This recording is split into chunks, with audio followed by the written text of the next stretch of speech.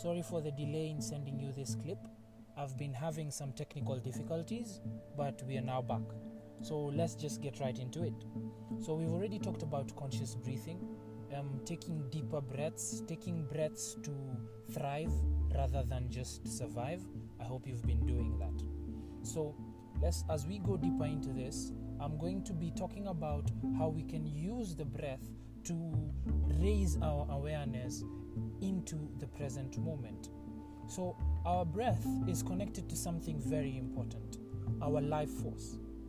It's a straight path into knowing who we are, who we think we are, who we pretend we are, and who we want to be. Like, there is no school that can teach you about the knowledge of self. And I think this is so for two reasons. Because one, it's not something that can really be taught. And second, if people get to know themselves, then they cannot be subjugated. So your breath, or rather a focus on your breath, is a very practical class into who you are. So I'd like to challenge you right now to just take some time, stop what you're doing, and just move all your focus into how you're breathing. Try and focus all your senses on how you're breathing. Don't change anything. Just take your focus and move it to your breath. Observe. That's all.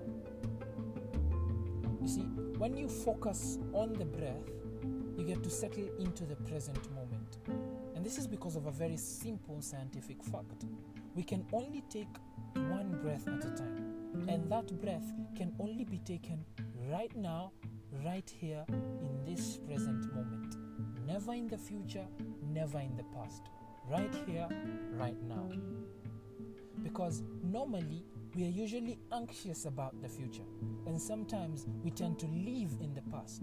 Like, for example, let me share this story with you.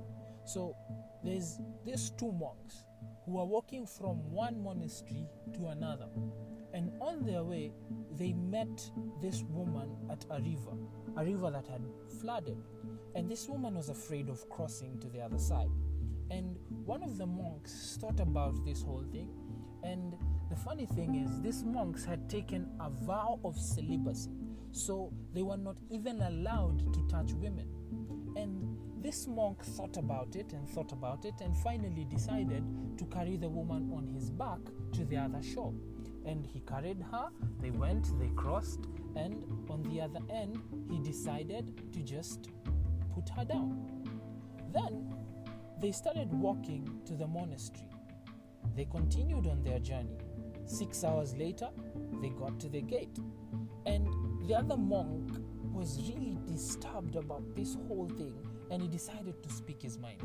He asked, "How could you carry that woman on your back, knowing that we shouldn't even touch women?" His friend took some time, then he said, "I carried her and put her down after we crossed the river. You, on the other hand, 6 hours later, why are you still carrying her?" As you focus on your breath, you will be able to settle into the present moment and not jump from past to future as our minds often do. This simple exercise that can be done at any moment, anywhere, can completely change how we view life. Concentrate on your breath. Everything else is detail.